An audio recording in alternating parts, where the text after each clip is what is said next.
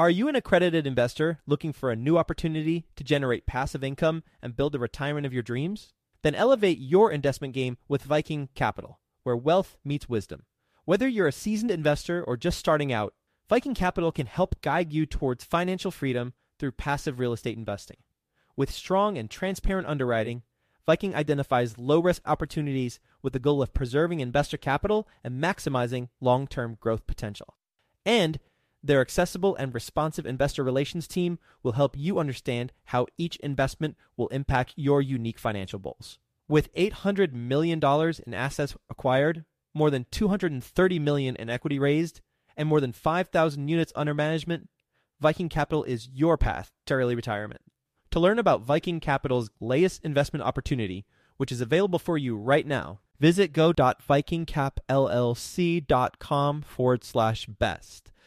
That's go.vikingcapllc.com/best to get started today. Did you know that within a decade, women will hold $30 trillion in investable assets? Yet somehow only 19% of women reported feeling confident in selecting investments that align with their long-term goals. Our friends at InvestHer are out to change that. InvestHerCon is the #1 premier conference for women in real estate, and it's happening June 2nd through the 4th in Austin, Texas. InvestHerCon is not just another real estate conference. It's a transformational experience focused on real estate investing, business strategies, and self-care tactics, all designed to help women take control of their financial futures. Gain the knowledge and skills you need to grow your portfolio and build a sustainable business, all while connecting with over 500 women who are playing at the same level. To learn more and to get your tickets, visit InvestHerCon.com today and use the code 100BESTEVER to get $100 off your ticket. That's InvestHer, H-E-R, con.com, promo code 100BESTEVER to get $100 off your ticket. Quick disclaimer, the views and opinions expressed in this podcast are provided for informational purposes only and should not be construed as an offer to buy or sell any securities or to make or consider any investment or course of action. For more information, go to bestevershow.com. Be true to yourself and be willing to wait for the right opportunity to come along, because it will. I promise you it will. And don't overextend yourself buying something just because you feel the necessary need to go buy something, because that's what everyone else is doing on Facebook and Instagram. Welcome to the Best Ever Show, the world's longest running daily commercial real estate podcast. Our hosts interview commercial real estate experts every day to get you the best advice ever with none of the fluffy stuff. Hello, Best Ever listeners. Welcome to the Best Real Estate Investing Advice Ever show. I'm Ash Patel, and I'm with today's guest, Kevin Bubb. A number of years ago, I had the pleasure of being interviewed on Kevin's podcast, The Cash Flow Investor. He is also a returning guest on the Best Ever podcast. So if you Google Joe Fairless and Kevin Bubb, episode number 16 out of over 2,500 will show up. Kevin is joining us from Clearwater, Florida. He is the owner and president of Sunrise Capital Investors, a boutique real estate private equity firm that specializes in acquiring and managing niche assets like mobile home parks and parking lots.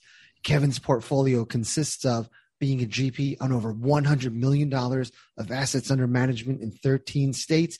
He is also an LP on multifamily, self-storage, medical offices, and a dozen car washes. Kevin, thank you for joining us, and how are you today? Thanks for having me, my friend. And excited to be chatting with you again. It's funny, you dated me. Episode 16, because Joe's been doing this now for how many years now? You said 2,500 plus episodes. And so I'd probably be embarrassed to go back and listen to that show way back then. But you were one of the pioneers. Yeah. Kevin, before we get started, can you give the Best Ever listeners a little bit more about your background and what you're focused on now? Sure. And just to keep a long story short, I'm 43 years old at the present time, and I've been investing in real estate for over 2 decades. So I got involved at 19, bought my first property by myself. I was working underneath someone else's tutelage for about a year and a half, just learning the business. And I ultimately bought my first property at the age of 20, which was just a rundown row home in a small town in Pennsylvania where I grew up. And really, my mentor at that time, he was about 25 years older than I, and I only knew what he knew. Literally, he was the only person I had ever met that had a very different lifestyle than my parents growing up. He was an entrepreneur. My parents were 9-to-5ers. And so I didn't try to reinvent the wheel. I literally saw his success that he was having. He had been there, done that for 2+ decades. So I literally just followed exactly his processes. And for the most part, his process was to buy and hold. He had a lot of single family and small multifamily rentals. But I learned very quickly, I started with $7,000. I was tending bar at night and going to school during the daytime hours. In between that, I was with him, hanging out, learning everything I could. But I learned very quickly on that first property, I used my $7,000 that I had saved up and had a private lender put in the rest. And I learned very quickly that I couldn't keep that one for long-term cash flow because it would take me a very, very long time with the couple $100 a month deposit of cash flow to ever save up enough to actually buy that second property. So very quickly, I learned to modify his business plan, which led me to basically, I would normally flip 2 or 3 properties, wholesale them, and then buy one and keep it. Wholesale 2 or 3, buy the next one and keep it. And I did that for many, many years. And fast forward about 7 years into that, I'd acquired about 150 single family rental properties and then ultimately started venturing into commercial real estate, which is really where we have focused our time and energy over the past roughly 13, 14 years.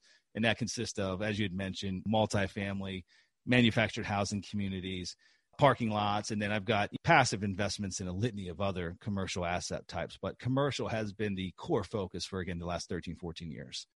Kevin, 150 single family rentals. My head's spinning. It was a night. My head spun too, and I realized there was a much more efficient way than that. Kevin, at what point did you start taking on investors? Literally the first property. So it depends how you define investors, right? Because for the first many of years, it was more debt partners. But the very first property and that partnership, or I guess not the partnership, but that relationship was a direct result of the mentor that I had been working with for 1.5 years. And that mentor, I worked for him for free. So I don't want it to sound like I was getting paid. Basically, I was his errand boy. I did whatever he asked me to do. Get coffee, drop off contracts, pick up some supplies for one of his rental properties, anything so that I could just be around him and listen to how he interacted with people, how he dealt with people, what he would say on the telephone and things of that nature. And so in exchange for that, we became really good friends. And as a direct result, I got to really kind of get intertwined in his business network. And he had a few local high net worth individuals that had been acting as the bank for him for many, many years. And one of those individuals basically stepped into my first deal, and they did the first couple of deals with me. So really from that very first deal, I was using, I guess you could call it private money, or I was raising capital. And after a certain point in time, really it was when I got into larger scale commercial real estate, did I really understand what syndications were. And again, that was about 7 years ago is when we actually did our first official syndication. Prior to that, we had done multiple, maybe JV structures, some that probably might have been deemed as security, which we just didn't know any different. But I've been raising capital the entire time I've been an investor. Got it. And Kevin, you're one of the few that I've interviewed that was an investor during the 2008 downturn. How did that affect you? Oh, it was horrible. It was a really challenging time. The sky fell faster than what we could react to it. I was down here in South Florida, Tampa area, and then all the way south to roughly Fort Myers was where our properties were spanned in between. And Florida is a very different economy today than what it was back then, much more diverse in nature. Employment was heavily reliant upon the construction industry back then, prior to the crash. And in addition to that, there was just a massive oversupply of housing being built here, especially in some of the markets a little bit further south to where I am here in Tampa Bay. And that excess supply, when the music finally stopped, it created massive challenges for us, not only from an occupancy standpoint, because ultimately what we ran into is that a lot of our tenants, we had 20-year-old vintage product. They had options. There was a ton of brand new homes that were built that the builders started renting them out. They started renting them out to basically offset their costs and expenses because they weren't able to sell them at that point in time. And so we had a massive challenge with occupancy due to oversupply. And in addition to that, we had to lower our rents, offer concessions. So I learned very quickly, and I always cringe when I hear people say that rents never go down. Rents didn't go down during the recession. It really depends on where you were, right? Every market is its own little silo. And I can promise you that rents were impacted, as were occupancies back during that point in time. And so it was a tough time, Ash. I tried to work with all the lenders that we had at that point. And unfortunately, what I realized is that most banks, they weren't prepared for this either. And they didn't have loss mitigation departments set up. They had not planned on it being as bloody as what it was. So most banks weren't willing to work with us in that first year. It became very challenging. We had lots of notes called due, and we did our best to keep our head above water. But inevitably, majority of the properties went back to the bank, and we just worked through it over a period of time. It took really like 4 or 5 years to really dig through and sort through the mess. And so on the flip side of that, looking back, I learned a lot of lessons, and it made me a much stronger person. I had poor credit coming out of that, had no money, lost my personal residence, and just a very personally and financially challenging time. But I think it made me just a stronger person, both individually as well as professionally. And it really forced me to take a much longer outlook on what I really wanted to do, but also rebuilding what I had lost. And was there a more efficient way to do it? And so that kind of leads us to larger multifamily and manufactured housing communities. That's really what made that pivotal moment occur, is that this took me many, many years as I was a single individual. I wasn't married. I didn't have kids when I had built my first little empire. And now I was with a woman who ultimately became my wife. I'm still married to her today. I knew we wanted to have kids. And I was like, I need a more efficient way to rebuild this. There's got to be an easier way. And again, that's really where I put my energy and resources into multifamily, which really quickly shifted to manufactured housing about a decade ago. Yeah, my hat's off to you. I applaud you for turning a negative into a massive positive. You mentioned the banks weren't prepared for this. They're the ones that caused this. Yeah, right. But we have the luxury of seeing the remnants of the dot-com bubble. We have the luxury of seeing what happened when Lehman collapsed in 2008. So knowing what we know, how are you preparing for whatever is on the horizon? All we do know is the markets have become very volatile, and the Fed is talking about potentially a 3/4 point increase. So what does that do to your outlook on assets going forward? That's a great question. I used to call myself a cash flow investor back then. And don't get me wrong, the majority of our portfolio produced positive cash flow, but there was a lot of additional inefficiencies that existed with that single family model. And I know that today there's a lot of technology, a lot more resources to help more efficiently manage single family properties. Progress Residential and Invitation Homes and those guys, they really perfected the scattered property management model. And it's just done better today, and more professional options are available today than what were available back then. So backing up a little bit, again, always perceived myself as a cash flow investor, but really when it came down to it and I was honest with myself, after the implosion happened, looking back, Florida was much more of a speculative market. My investments, although we had low leverage points, taxes and insurance were fairly significant back then. We had just gone through a few major hurricanes, which made the insurance premiums go through the roof. And after you have one turn in a 2-bedroom, 2-bath, or 3-bedroom, 2-bath single family home, again, if you're honest with yourself, what you find is that they produce very little cash flow, even at a lower leverage point. So moving forward, as I look to rebuild things, I know two things had to occur. Number one, they had to actually produce real cash flow. They had to be self-sustainable with vacancies, with turnovers, and just really had to be honest with myself about the necessary reserves that were needed to, again, produce this positive cash flow on an ongoing basis, no matter what turns and vacancies ultimately occurred. But number two, looking back and just generally speaking, this is after talking to many investors that have been through many other downturns and speaking back to my mentor. One thing that always stuck in my mind was that, Kevin, no matter how bad a recession gets, there's really only one thing that can ultimately make an investment fail.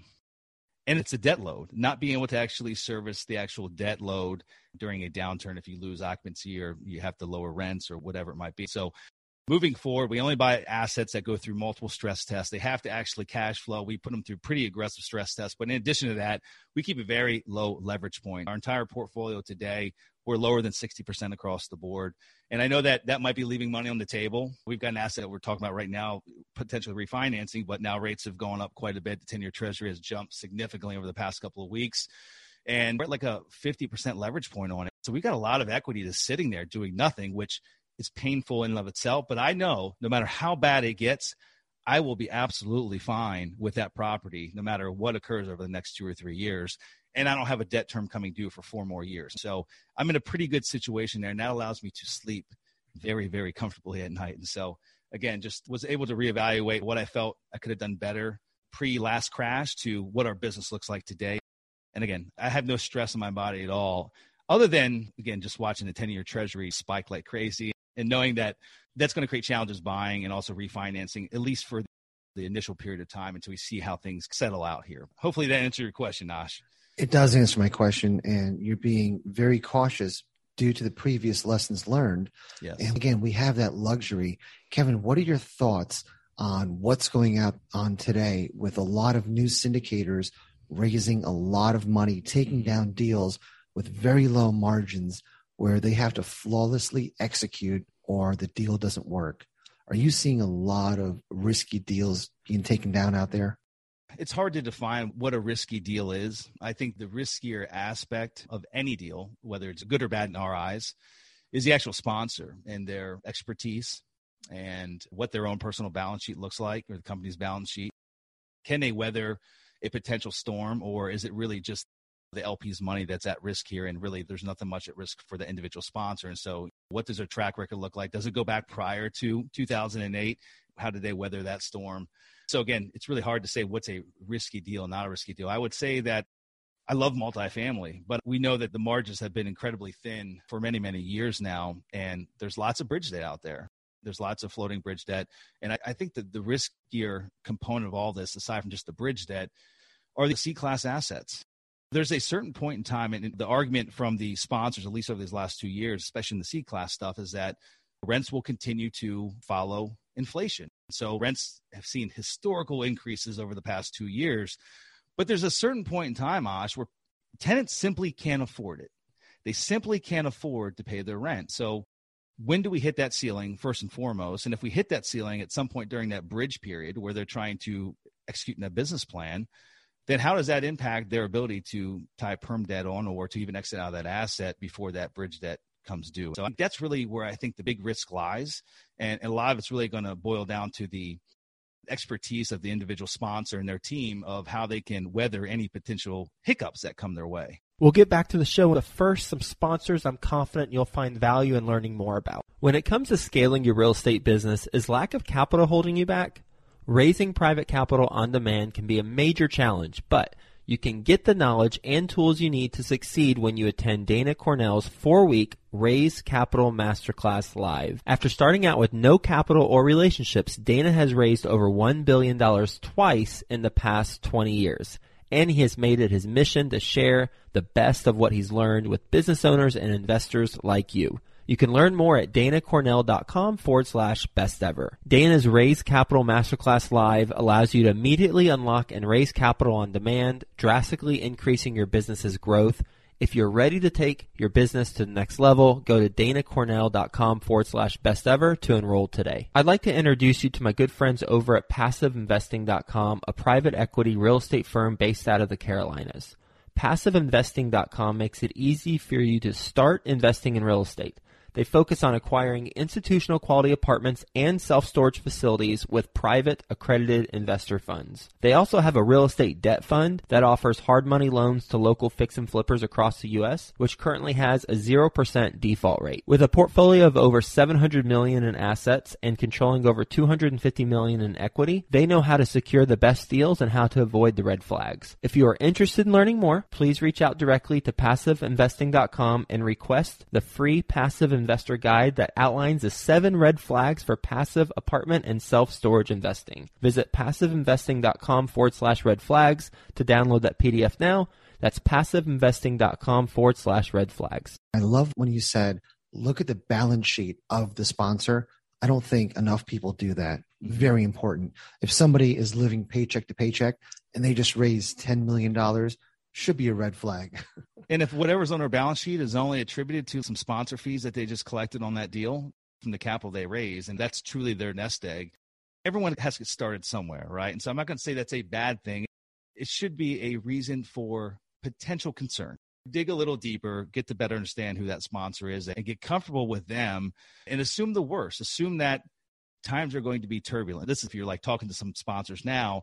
Just know that times are going to be turbulent. I don't care what asset class you're in. There's going to be turbulence over the next couple of years. Who knows how long?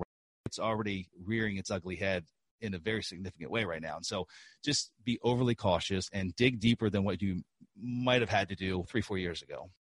Great advice. Kevin, I knew you as the multifamily guy and the mobile home guy.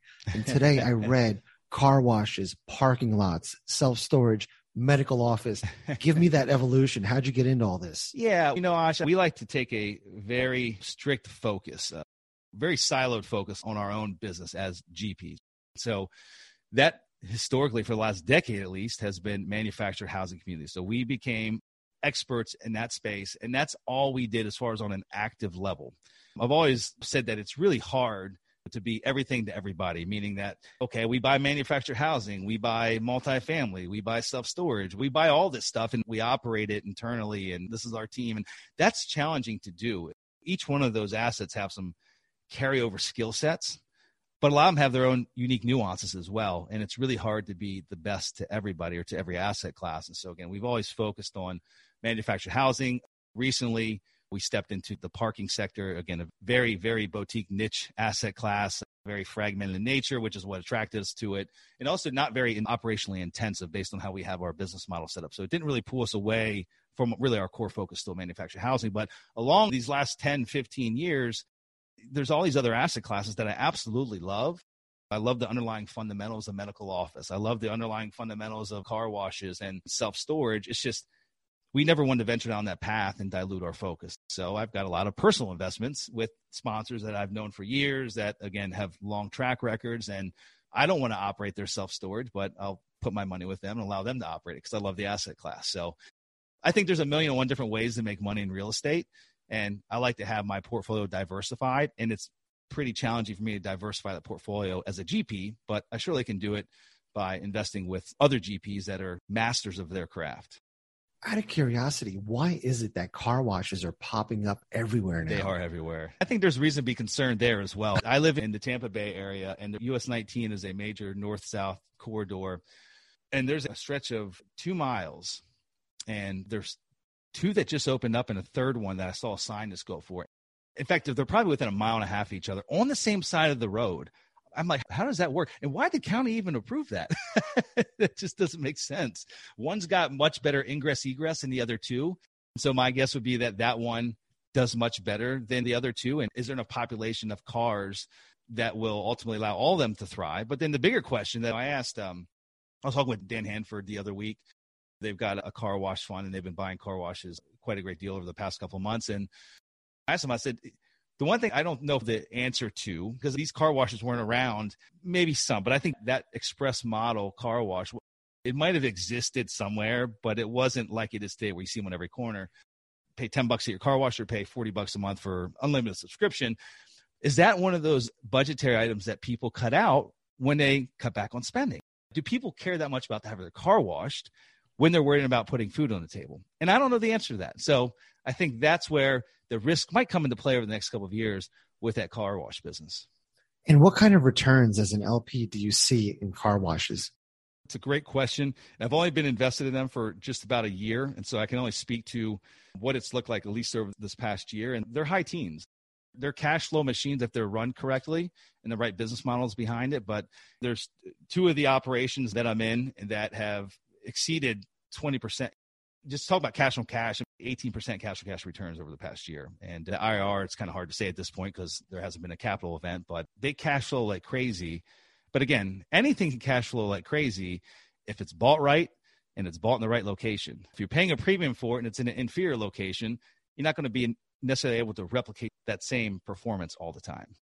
Yeah, thanks for sharing that. And Kevin, in my world, retail office, they revere the triple net leases, right? They think it's the easiest to manage. Mm-hmm. But when I think parking lot, man, that takes it to a whole nother level. Can you dive into some of the details of parking lot investments? Absolutely. And it's a very interesting asset class and has a lot of similarities to that of what mobile home parks were, call it 10 years ago when we started buying them. 10 years ago, it was predominantly a mom and pop industry with very few institutions or REITs in the space. And banks didn't fully understand the asset class, and again, just very fragmented in nature. Well, it's very much akin to what parking lots are. Again, you go down to Manhattan or you go to downtown Chicago, you're going to find, parking garages that are owned by REITs and large institutions. But in most other prime and secondary markets, what you'll find is that they're owned by maybe other professional investors that are our size, but lots are owned by mom and pops, especially the surface parking lots. You'll find that they're owned generationally by local families that have had it for 30, 40, 50 years, and it's just been a cash flow machine for them for many, many years. So that was one of the interesting aspects. But the most interesting aspect for us, and again, this is kind of comparing it to mobile home parks and what we like and dislike about that asset class, was with mobile home parks, there's only a handful of professional management companies throughout the U.S. Very much the opposite to multifamily, right? Multifamily, you can go to pretty much any market and find at least a handful of management companies that you can shop. Mobile home parks, not so much. And we had originally built our own vertically integrated property management company. And as we were scaling, we considered actually passing it off. There's a couple national companies in the space, in the property management side, and a couple regional. And we tried 3 out of the 5, and it was a horrible experience. So we brought it back in, built out a much larger internal property management company, but it's a very operationally intensive part of our business. It's not the sexy part of the business. It's there because it's necessary. With parking, what we found is that there's an inordinate amount of parking operators throughout the U.S. So operators meaning property management companies that manage the surface lot, that manage the garages, but a very, very small percentage, less than 5% of those parking operators actually own any of the real estate, which was mind-boggling to me. Absolutely mind-boggling to me. So what that meant is that we could go in and find an asset that had a value-add opportunity. And I'll give you an example of a value-add opportunity on a small lot that we bought up in North Carolina. It was a 24-space lot in downtown, historic Wilmington, North Carolina. Had been bought by a local doctor. He owned some other real estate. He bought it from the bank back in 2010. It was a failed development from 8. It was a carryover. It was an REO. And he bought it, and he had his son managing the property, collecting cash. They didn't accept credit card machines, and it was like in a vibrant part of town. It was right on a signalized corner, a block away from the historic waterfront downtown. And the year that we bought it about 2 years ago, and its prior full year NOI was roughly $38,000, and he only paid $400,000 for the property. So he was doing great. That was a great unlevered 10% return. And we looked at it and realized that, number one, I don't even carry cash half the time. I only use credit cards. So I wouldn't have been able to park there because he would have never accepted a credit card from me. So he's missing out on all this opportunity. And we found there was a number of operators locally, one having the biggest presence in that local marketplace. And we put out an RFP to all 3 of these different operators. And we were really looking for a triple net lease. That's what we wanted. We really wanted a passive model in the parking lot space. And ultimately where we landed was with the biggest operator in this area. They knew the data. They knew exactly how many turns this parking lot could do on a daily basis. They had a dynamic pricing model in place, which the old owner did. So they would charge higher flat rates and really, really busy parts of the year where there's events happening, a lower rate during the slower parts of the year.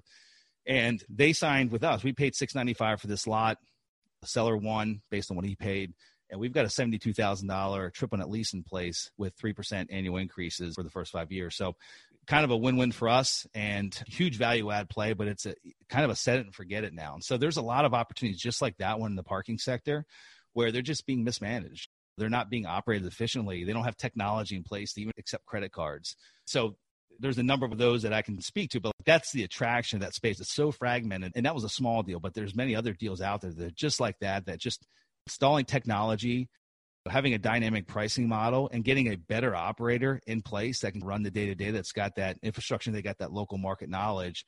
Literally, that is the biggest value add component in that space. And there's many opportunities out there that are sitting there waiting for the picking. I love that out-of-the-box thinking. Good for you. Kevin, what is your best real estate investing advice ever?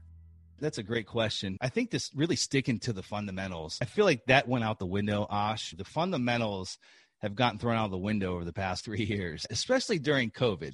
Everyone kind of pulled back a little bit, March, April, May, not wondering what was going to happen. And then we just saw this massive inflation take hold. And man, it's been like a rocket ship for the past year and a half. And one of the ultimate results of that are these massive double-digit rent increases over this past year and a half. It's just been absolutely insane, especially in certain markets across the country.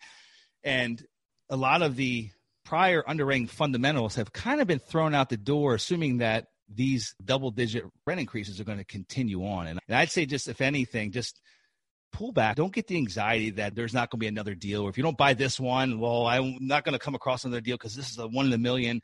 Forget that. Just know that there's always another opportunity. And in fact, if anything, slow down a little bit. Don't ignore those fundamentals, and know that in times like this, it might take a while for us to see it get flushed out, but this is when the real opportunities are made. Let's talk about all the people that made the most money in multifamily over the past decade. Looking back, a lot of them, they were ready to rock and roll in 2010, 11, 12, 13, 14. And that's when, if you look at their track record, they're still buying today, and you look at the ones they've gone full cycle on, look at the returns that they had back on those deals that they bought shortly thereafter, that last recessionary period, they absolutely cleaned up shop. So I would say stick with the fundamentals and just be true to yourself and be willing to wait for the right opportunity to come along, because it will. I promise you it will. And don't overextend yourself buying something just because you feel the necessary need to go buy something because that's what everyone else is doing on Facebook or Instagram.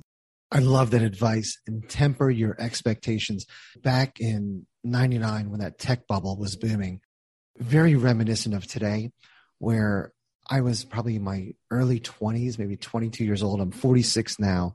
So I remember everybody was investing in stocks. And if you didn't, you were an anomaly. It's like, hey, why are you not putting your money in the market? Which a lot of people that are newer to real estate think this is the greatest gold rush ever. And again, people who have lived through a couple cycles know that that pendulum goes back and forth and things eventually will equalize. COVID accelerated a lot of different things. It accelerated the move to suburbs, away from city centers, people traveling, working from home. But my opinion, again, I think yours as well, is things tend to equalize over time. Well, look what's happening to the city centers. Couldn't wait to leave Manhattan. In migration to Florida and all these other places from Manhattan, those people were not going back to the city. They're back in the city now. In fact, there's more people that want to be in the city than can actually fit in the city. And rents are at an all-time highs. You're right. Everything tends to equalize over the long term. And so just be aware of that and just really be cautious as we move through these next couple of months and potentially even a couple of years as we work to really unravel what we've kind of built up here, not just even during the pandemic. I don't think the Fed never really allowed things to crash as hard as it probably should have during the last recessionary period, and ultimately kept pumping money into the market. And then the pandemic just accelerated that. And so could be a time for reckoning. Who knows what the Fed's actually going to do when really starts hitting the fan? Time will tell, but we know that things are slowing. It's happening. Again, as we record this, today is the 15th of June, and the Fed will announce today. They originally said it was going to be 50 bips, and then just a couple of days ago, they said, it's going to be 75. So we'll see how many more times that happens and where we end up in a couple of months. Again, great advice. Kevin, are you ready for the best ever lightning round? Absolutely. Let's do it. Kevin, what's the best ever book you recently read? I read like 2 or 3 times a year, and it's a short, easy read. It's The Go-Giver. It's a phenomenal book. What's the best ever way you like to give back?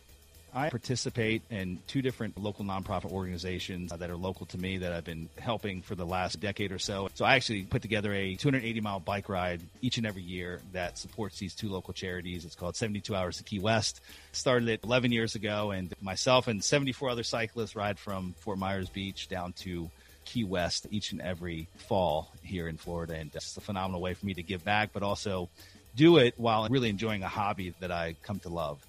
I love it. Do you have to ride back? No. We take a bus back and haul the bikes back in a trailer now. Leaving Key West on a bicycle might be a challenge. Yeah, exactly.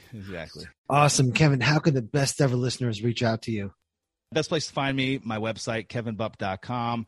In addition to that, Ash, if you don't mind, I'd love to give away a free copy of my most recently written book, The Cash Flow Investor. They can go to kevinbupp.com/free book and grab a copy of that. But yeah, go to kevinbupp.com either way if you want to reach out to me, listen to my podcast, or use the contact us page to get to me directly. Incredibly gracious of you. Kevin, thank you for sharing your time. You're one of the legends in this industry, almost a 20-plus year career in real estate.